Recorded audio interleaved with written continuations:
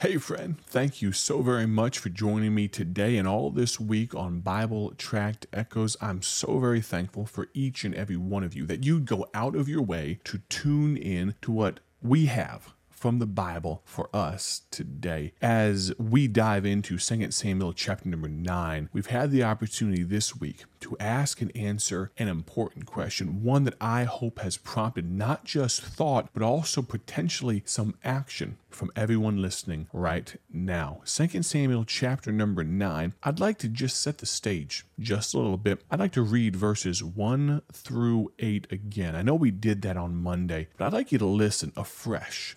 I'd like you to hear what the Bible says from this passage because we're going to talk about some attributes of the king's table.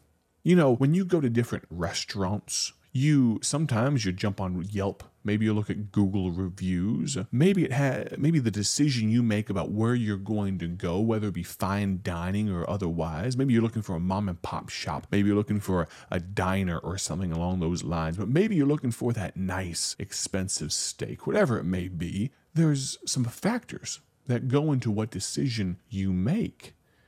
And there are some attributes of different restaurants, of different dining establishments that would cause you to not just go once, but to go again and again, and they'd become part of your habit, your favorite restaurant, if you will.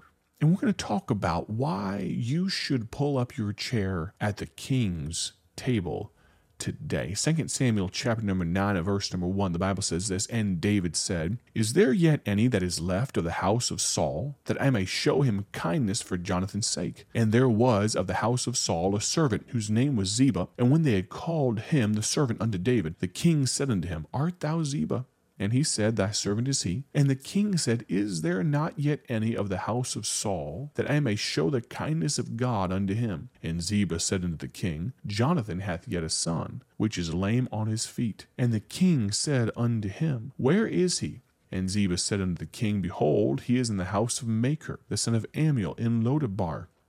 Then King David sent and fetched him, Mephibosheth, out of the house of Machir, the son of Ammiel, from Lodebar. Now when Mephibosheth, the son of Jonathan, the son of Saul, was come unto David, he fell on his face and did reverence. And David said, Mephibosheth. And he answered, Behold, thy servant. And David said unto him, Fear not, for I will surely show thee kindness for Jonathan thy father's sake, and will restore thee all the land of Saul thy father, and thou shalt eat bread at my table continually. And he, Mephibosheth, bowed himself and said, What is thy servant, that thou shouldest look upon such a dead dog as I am?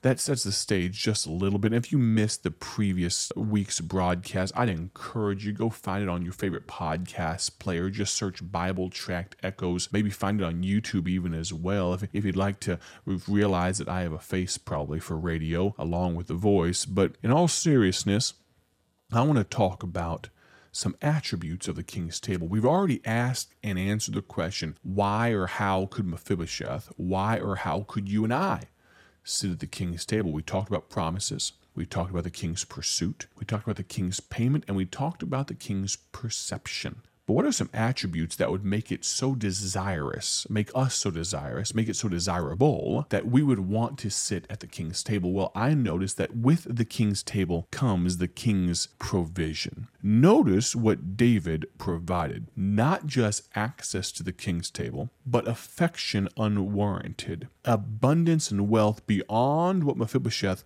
could have hoped for. We've heard it said, God owns the cattle on 1,000 hills, and he owns the hills under the cattle, and he owns the gold under the hills under the cattle. And that's absolutely all true. He owns it all, friend. The earth is the Lord's and the fullness thereof. Psalm 24 tells us it's all his, and he has amazing provision for you. You know, I'm excited. We have, we've holiday times and all those types of things. And one of the best parts of it is the food, as well as I do, right? I've started trying a little bit of an exercise regimen. I think mostly just so I can be a little more trim to assault myself with food more often. You know how that goes. But in all seriousness, one of the best things about going over to my in-laws' house, besides the fellowship, besides the fact that they're Mimi and Papa to my children, besides the fact that they love me and my mother-in-law. I couldn't say a bad word about my mother-in-law. Some of you may have bad mother-in-laws. I do not. I have a wonderful, a marvelous mother-in-law, father-in-law as well. One of the best things is going to the massive fridge and freezer and opening it up and just basking in the glory that is arrayed before me. You know why I can do that? See, friend, if you, I don't mean to down you, I don't mean to discourage you today, but if you were to walk into my in-laws' house and you were to walk in the kitchen and you were to open them up, they would probably look at you and say, "What are you doing?" But friend, I have a relationship. I am son-in-law. I am father to grandchildren, and therefore I have been granted access and affection and abundance unwarranted because of my relationship. And I have access to the provisions. You say, "Oh, that's silly, Brother McCurry." Well, think about this. As limited as the provisions may be, there may be more food in there than I could eat a month in that refrigerator. And it could have been that David the king, he had more than Mephibosheth could have ever stomached in his entire lifetime, just in abundance. But if you compare and contrast what David could offer versus what the King of Kings can offer, the provisions, oh, there's no comparison. It's all contrast, friend. God offers us his amazing provisions. What does he offer us? A family for those that have no family. A home for those that have no home. Comfort for the comfortless. Peace for those lacking it. Redemption for those that don't deserve it. My question today is, friend, have you and are you sitting at the King's table? If you are you thankful for what he provides you? And if you are not, when are you going to decide to stop trying to pay your own way, to stop trying to provide for yourself, because the provisions are already laid on and there's always room at the table for one more? It's not just provisions, friend. It comes with protection. Are you able to enjoy the King's table? Are you really able to partake of the King's provisions without also enjoying the King's protection? You're under his roof. All the problems are his problems, and God's never had a problem he couldn't solve. In essence, David here in 2 Samuel 9 was inviting Mephibosheth to be part of the family. You know, there's so many verses in Scripture talk about the little children, how they're so welcome in God's family. We are just his children. Are you partaking of that protection? Or maybe, not to get too convicting today, but have you stepped outside of the hedge of his protection? I hope not. You know, the world may have wealth, but they can't protect it. A recession, a depression, a bank failing, a war, a catastrophe, a tsunami, a hurricane, a spouse, you name it. There's so many things that could eat away, could take away. Forget inflation. There are so many other things that could take away your quote-unquote wealth. But God's never had anyone break in his house and take what's his, least of all his children. He protects. He provides. It's not just that, though. There's something special about the King's table that we notice here in 2 Samuel chapter number 9, and we're going to kind of land the plane here. I've got this thought and one more quick one. You listen, all right? 2 Samuel chapter number 9, look at verse number 7. The tail end there, the Bible says, David says, "Thou shalt eat bread at my table continually." I'm glad when we're talking about attributes of the King's table that there's provision at the table, that there's protection at the table, but I'm glad that the table is perpetual. That means forever and ever and ever and ever and ever and ever. And as S.M. Lockridge said, when you get to the last ever, amen. Verse 7, "Thou shalt eat bread at my table continually." You know, I've noticed when God says something once, you should pay attention. When he says it twice, you should really perk up your ears. But Lord help us, if he says it 3 times, you may want to write that down. Verse 7, "Thou shalt eat bread at my table continually." Look in the middle of verse number 10. What does he say again? Mephibosheth, thy master's son. This is David talking to Ziba. Mephibosheth, thy master's son, shall eat bread always at my table. David wanted it to be known, not just to Mephibosheth, but to everybody. And then verse number 13, so Mephibosheth dwelt in Jerusalem, for he did eat continually at the king's table.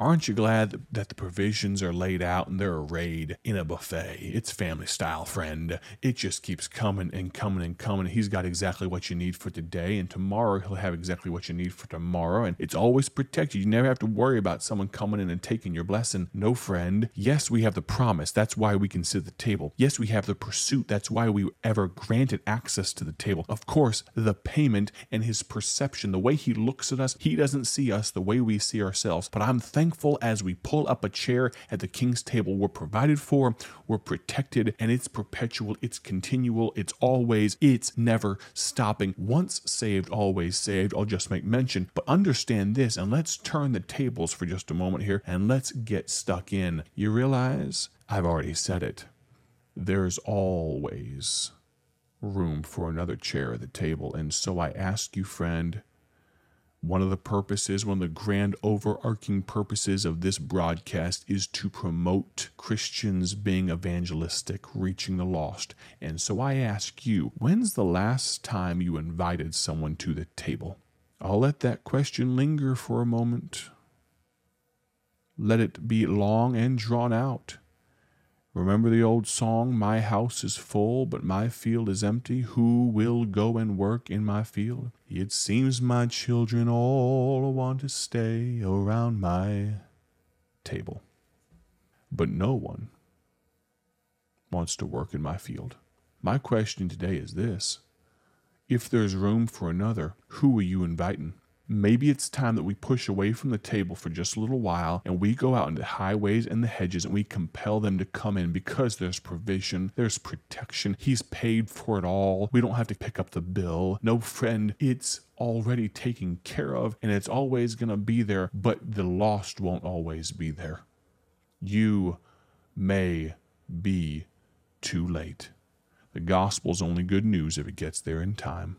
Maybe you need to go to BibleTracksInc.org, BibleTracksInc.org. That's our website, and get some free gospel tracts today. I'm Micah McCurry. This is Bible Tract Echoes. I hope you've enjoyed. Hope it's been an encouragement, this discussion on the King's table this week. Thank you so much for listening. My prayer, as always, is that you have a great day for His glory, and we'll plan on talking to you soon. God bless.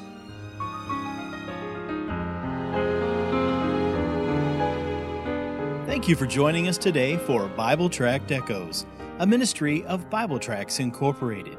If you would like to receive a free sample booklet of all of our tracts, you can contact us by calling 309-828-6888. That's 309-828-6888. Our mailing address is P.O. Box 130, Dwight, Illinois 60420. A faster way to contact us is to go to our website at BibleTracksInc.org. That's BibleTracksInc.org. There you will find more information about our ministry and details on how you can support Bible Tracts Incorporated. Thanks for listening, and may the Lord richly bless you as you serve Him.